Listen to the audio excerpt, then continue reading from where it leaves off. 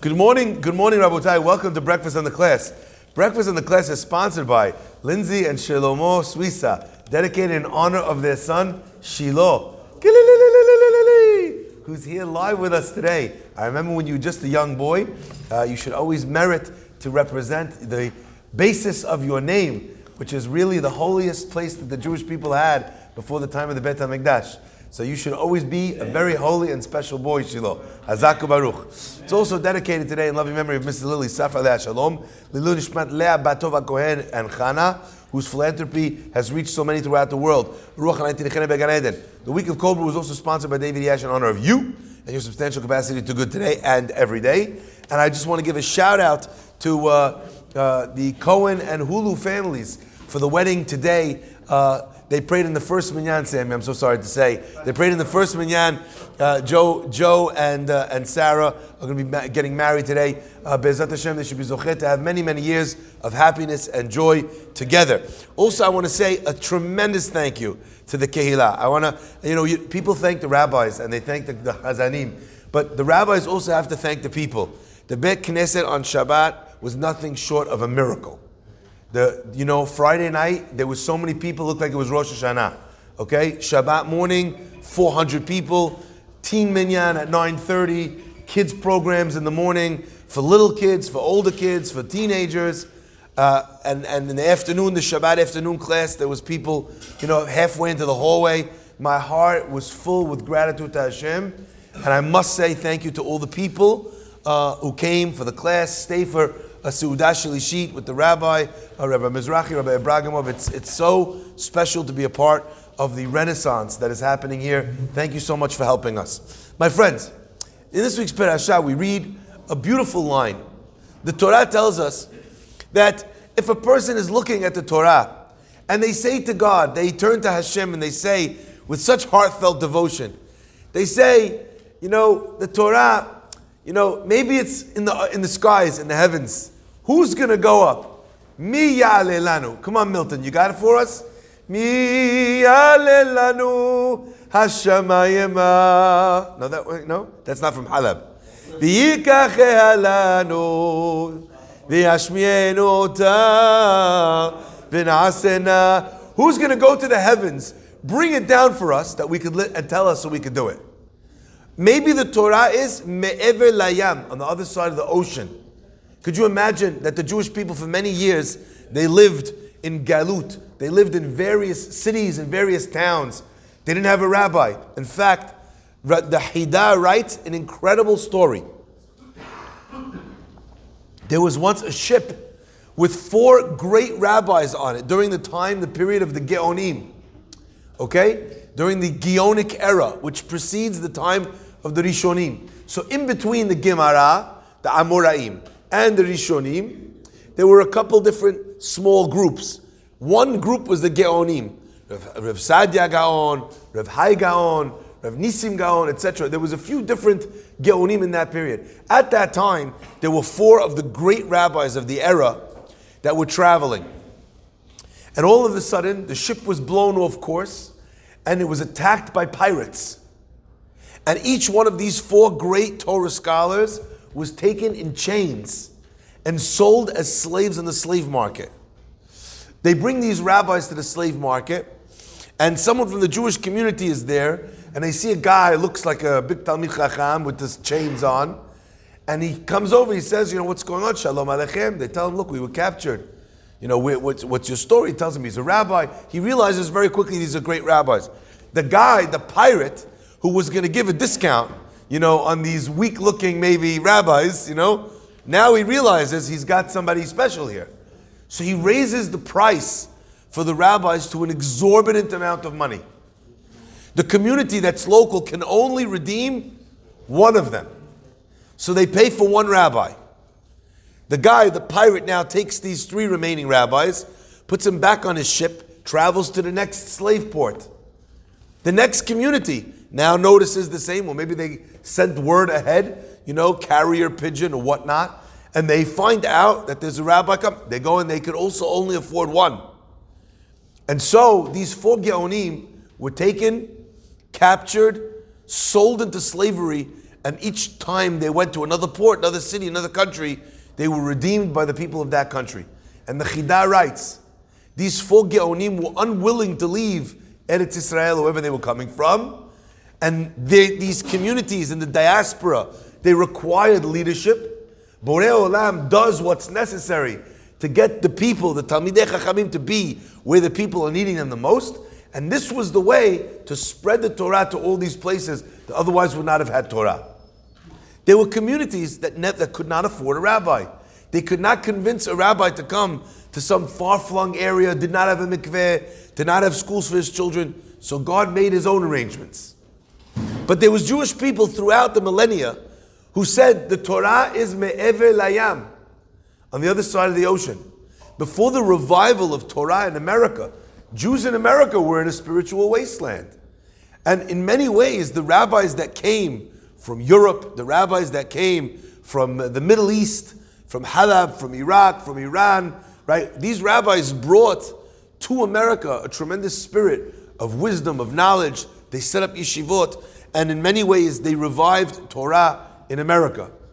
But my friends, the Lashon of the Pasuk is telling us something very special. The Torah is not in the heaven. The Torah is not across the ocean. Rather, where is it? Where is the Torah? Ki karov elecha hadavar me'od. This thing, it's very close to you. Beficha u'bilvavecha la'asoto. In your mouth and in your heart, la'asoto, to do it. Now, it's a little puzzling what the Torah means. What does that mean? The Torah is close to you. It's in your heart, it's in your mouth. What does that mean? Lots of people have hearts and mouths and don't have Torah. What does that mean? And I think we maybe perhaps misinterpret what the Pasuk is saying to us here. Maybe, just maybe, we think that the Torah is asking us, or is talking about, the concepts of Torah. Look, I have no one to tell me what time to say Shema in the morning. I have no one to tell me, how much matzah I have to eat on Pesach. So I don't know. The Torah is in the heavens. The Torah is across the ocean. The Torah is not talking about that. That's not what it's saying. It's telling us something different. Every neshama yearns, is desperate to be given Torah in a way that Torah is compelling. That Torah is something that you're capable of getting your heart behind. We spoke a lot about that this Shabbat, on Friday night, when we talked about Levavecha, and on Shabbat morning. We spoke a lot about it on Shabbat afternoon, where we talked about the Torah speaking in someone's language, when we talked about the translation of the Torah into the 70 languages, and the engraving of that Torah on the stones that were put on Har Gerizim and Har Eval. But over here, the Pasuk is saying something different. The Shem Mishmuel asks a fascinating question. We read this past week about the fact that you were meant to carve the words of Torah onto the stones in 70 languages. Asks the Shem Mishmuel. He says, I don't understand. You want me, at least according to the opinion of Ramban, to write the whole Torah on these stones. He said, this is the only time when we find the Torah being written on an object that never had any life. Normally the mitzvah is to write the Torah on a piece of parchment. And why do we write it on a piece of parchment? The reason is because the Torah could only be absorbed by something that had life in it. And the Shem Shmuel is asking this as a question. Why would we write it on something that doesn't and never did have life? Even. Instead, where is the Torah meant to be written? Like this week's parasha, it's meant to be written on your heart and in your mouth. My friends, if you love something, you know what happens? What happens if there's something you love? It never is capable of staying inside your heart. If you love something with a deep and abiding love, what happens? It bubbles to the surface. A guy who loves sports, what do you hear him talking about? Sports. A guy who loves Torah, what does he talk about? Torah. A guy who loves food, he's a foodie. What is he always talking about? Food. You know, my son is a massive sports fan. Loves sports. If he's ever upset, and he's like, walks away from the table or he's sitting on the couch, if we start talking sports at the table, he can't help himself. He's got to come back, and in the conversation, what are you talking about? Judges the MVP, knows everything about everything. He's excited. He loves sports. So the conversation of sports is something that comes from that which you love. I have lots of people tell me, Rabbi, I love learning Torah. I said, do you say it over at the table? Nah, it's not that kind of table. I said, do you talk about food? Talk about food. Talk about sports? Talk about sports. Why? Because you love food and you love sports. If you love Torah, it doesn't matter that no one else wants to talk about it. You talk about it anyway, right?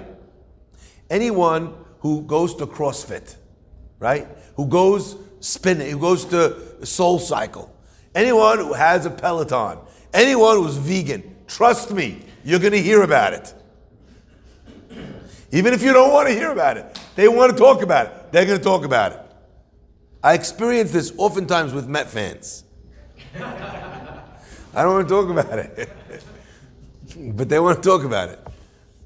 For many years, the Mets were very, very bad. I always used to say, that's the beracha that we say in the Amidah. Mechayeh ha-met team. Red Sox Nation. Right? You understand me? Okay? You love something, you talk about it. So the Pasuk is saying, when Torah feels distant, when Torah feels like it's something that belongs in the heavens or sits in the heavens, it feels like it's on the other side of the ocean. You feel far from it.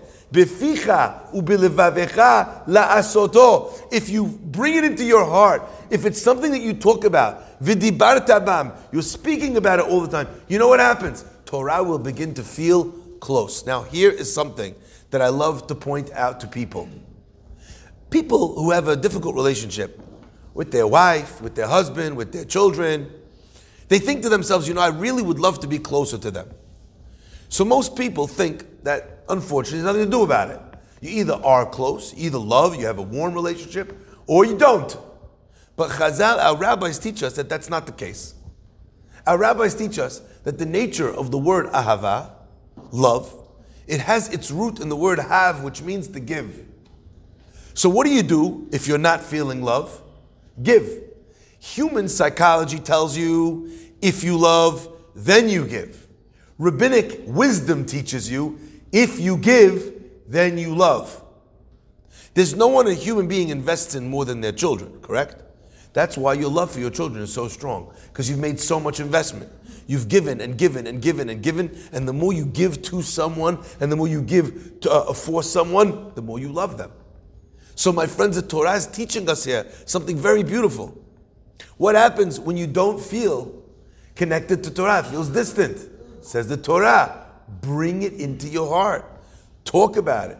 Get involved. Sometimes people go to a shiur and they don't love it.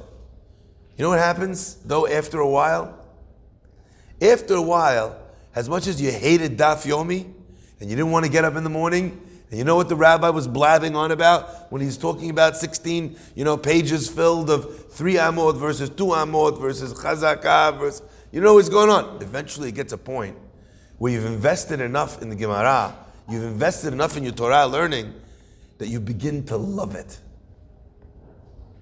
Beficha u'bilvavecha la'asoto. Suddenly, you'll want to do the Torah. So my friends, going to the gym in the beginning is terrible. Learning to play basketball with the coach where he's telling you, do the drills, drill it like this, go here, show me the hand, give me 50 shots, run back and forth across the court. It's not enjoyable. But eventually comes a point when you become proficient at it, that you love basketball. You see these guys like me, 45 years old on the basketball court. You're wearing your knee brace. You got your thing. Your shoes are tight. You have a shoe thing underneath the sneaker, right? And then after the game is over, you have a great time. And you walk off the court, you're like this, Oh, what happened? Oh, I twisted my Flumenschlaben, right? And still, you can't stay away. You love it. When you invest it, then you love it. Beficha u'belevavecha la'asoto. That's what brings it to life. So let's go back to the question of the Shem Ishmael. So if the way Torah can be kept, the way Torah can be observed, is if it's brought to life, is if it's karov elecha, you've brought it close to yourself. It's now part of you. It's in your heart. It's in your conversation. It's what you're talking about. You ever meet a rabbi who tells a story that doesn't have a lesson? Ever meet a rabbi like that? Whatever the story is, it could be about anything. And you know what I learned from this? You know why? They're addicted.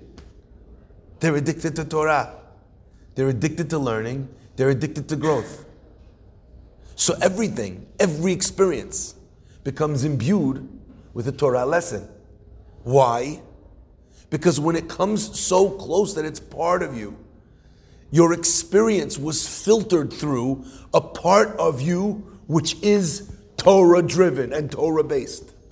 You could have a Torah heart. Can I ask you a question? You ever come to a scenario where you have a question whether something is allowed or not, and you don't know because you never learned.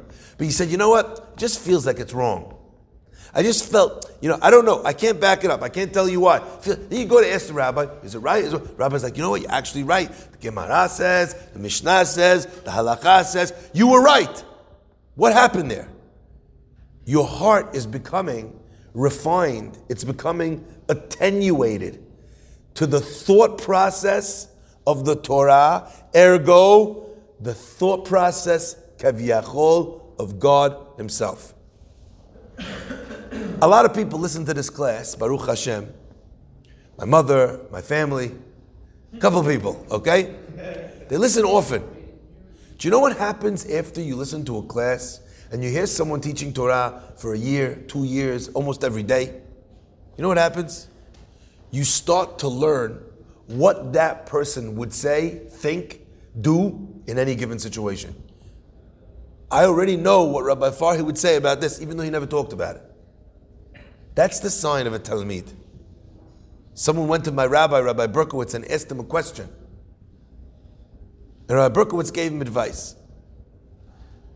And the person came back to me after he'd asked me the same question. He says, I went to speak to Rabbi Berkowitz about it. Rabbi Berkowitz said the exact same thing as you said. I can't tell you. I was floating on cloud 9. Because that means that I'm a real student. Because a real student is not someone that can parrot back what his rabbi says. That's a tape recorder. Okay? A real student is someone who can intuit what his rabbi would say, even in something that he hasn't heard him speak about. Because you've heard him speak about enough that you've become a student. That's a student where I studied by Rav Berkowitz for 3 years. But technically, think about the fact that when we study Torah, all of us are Talmidim, students of the greatest Rebbe in the world, the greatest rabbi ever, HaKadosh Baruch Hu Himself. What a magnificent idea. To start to intuit and know, what does Hashem want from me in this situation? Even though I've never heard, I don't know, I've never learned. I want to share with you a wild concept. The Sefarim tell us by Noach a very interesting line. The pasuk says, "Et ha'Elohim hitalech Noach." Noach walked with God. We have another pasuk in the Torah. It says, "Acharei Hashem Elokechem telechu." After Hashem, your God, you should walk. So Noach is walking with God. The pasuk I just quoted you says, you should walk after God. But you know what it says about Abraham? God says to Abraham, Hitalech lefanai veheye tamim. Walk in front of me and be perfect. Be pure. So we have walking with God, we have walking behind God, and then we have with Abraham walking in front of God. Now this is not just about how you go walking. When you're walking with God, you can take your cues from Him. When you're walking behind God, you could follow Him. But to walk in front of God means I need to intuit, I need to know already which path God's going to take. as sung so beautifully by Uncle Moshe in his hit single, "Don't walk in front of me, I may not follow." Right? What if God didn't follow Avraham? What if in a fork in the road, Avram went right and God went left? That's the danger of walking in front of God, right? Not if you're a real student. God says about Avraham, Avraham Ohavi, he's Avraham, my beloved. When you love someone, it means that you're close. If you're close, ki karov elecha hadavar meod, beficha ubilvavecha la'asoto, in your heart and in your mouth. It's so much a part of your life that, do you know what your wife would want if you went to the flower store? You better. Do you know what your wife would want to order if she comes 20 minutes late to a restaurant? You better. Right? That's love. That's closeness. My friends, during this time, I always think of one idea. We talk about this time, the time of Rosh Hashanah, Elul, as a time of Teshuvah. And the Talmud tells us that part of the reason for that is because Dirshu Hashem bihim matzeo. Seek out God bihim matzeo, when He is found. What's the end of that pasuk? Dirash is the first part. Dirshu Hashem bihim matzeo, kir'uhu, call to Him bihiyoto karov, when He's close. Now is a time of closeness. Ani ledodi v'dodili, God loves us, we love Him. There's this period of time where God is very close, and therefore you could seek Him out. It's easier. You could call out to Him. It's easier. Like we say in Ashrei, Karov Adonai lechol kore'av. God is close to all those that call out to Him. So it is the calling out itself which increases this kurva, this connection, this closeness. So my friends, in this period of time when God is close, when you could call out to Him, when you could seek Him out, don't miss the chance to be able to bring God into your own self, your own consciousness. Elon Musk is working on something, and we'll end with this. It's called Neuralink or Neuralink. His idea was that instead of having all the technology in your phone or the technology in a pair of glasses, what if we could have a chip that you would implant in your brain, and your brain would interact with technology, with the internet? What if you could send text messages with your brain? You know, you're going to arrive late, you just think, send a text message to Harry, the Shiur B'Gemara is going to start in 5 minutes. What if I could send that text by thinking that? What if I could order flowers for my wife while she's yelling at me? How great would that be? Right, honey, I already ordered the flower. What are you talking? Did you pick up the laundry? Click. Yes, actually, yes, honey. I did it now as you were saying it, right? That was his idea. And I don't know, I'm very, very, very, very frightened of where that will go for a lot of reasons. But my friends, one thing I will tell you. If you could bring the digital universe into your brain, the furthest reaches of space, the satellites of the heavens could be linked with your brain in a physical, real, measurable, demonstrable way. Then this pasuk, which talks about something which is in the heavens, i.e. God, His Torah, at the very least, that could be the case here too. We could ponder, what would Hashem say? What does the Torah say before we act? We could bring it so close that it becomes beficha ubilvavecha. It's in your heart, it's in your speech, it's part of everything that you do. It's always part of the conversation. I'm going to give you one last example for this. I want you to imagine, has v'shalom, a person has a special needs child in the family. I want you to imagine, for an example, right, that someone unfortunately has a child with some sort of a disability. Bar minan. The child can't see. Could you imagine how every single decision in your life would now be filtered through the fact that my reality is, bar minan, that we need a ramp because it needs a wheelchair. We have to get up. You can't just go to a place that doesn't have a ramp. You can't get the kid in, can't get the kid on the rides, can't get the kid on the plane. Everything has to run through and be filtered through the possibilities of that limitation, correct? Of that challenge. My friends, The same way it is possible to shift a mindset so that no decision is made without that in mind, that's what the Torah is telling us here on the other side. If, as an example, today, you inherited $100 billion, immediately, now that everybody knows that you're that wealthy, there's a target on your back. And you know what it says? Rob me. You have to get security. You can't fly wherever you want, however you want. You can't take a stroll down. You can't. Your reality changes because you have $100 billion. That's just the state of it. That's just how it works. Correct? Is that true? My friends, if that is true, the same way there are things that can happen to us in our life that would alter the very fabric of our existence so that every choice needs to be filtered through our new reality, that moment was the moment at Mount Sinai. When we became the chosen people, when we were given the Torah, in that specific split second, our lives changed forever. And it's not something far away. It's part of your present state of mind. It's part of your choices, your decisions, where you go on vacation, what you're going to eat, how you're going to behave, what business you're going to go to, which school you're going to send your children to. In some states, people will choose which state to live in based on whether or not yeshiva tuition is covered or not covered. Look at how much it becomes a part of our conversation. Hashem should bless us to have a Torah that is ever present and to have a God that always feels close. Baruch Adonai Le'olam. Amen.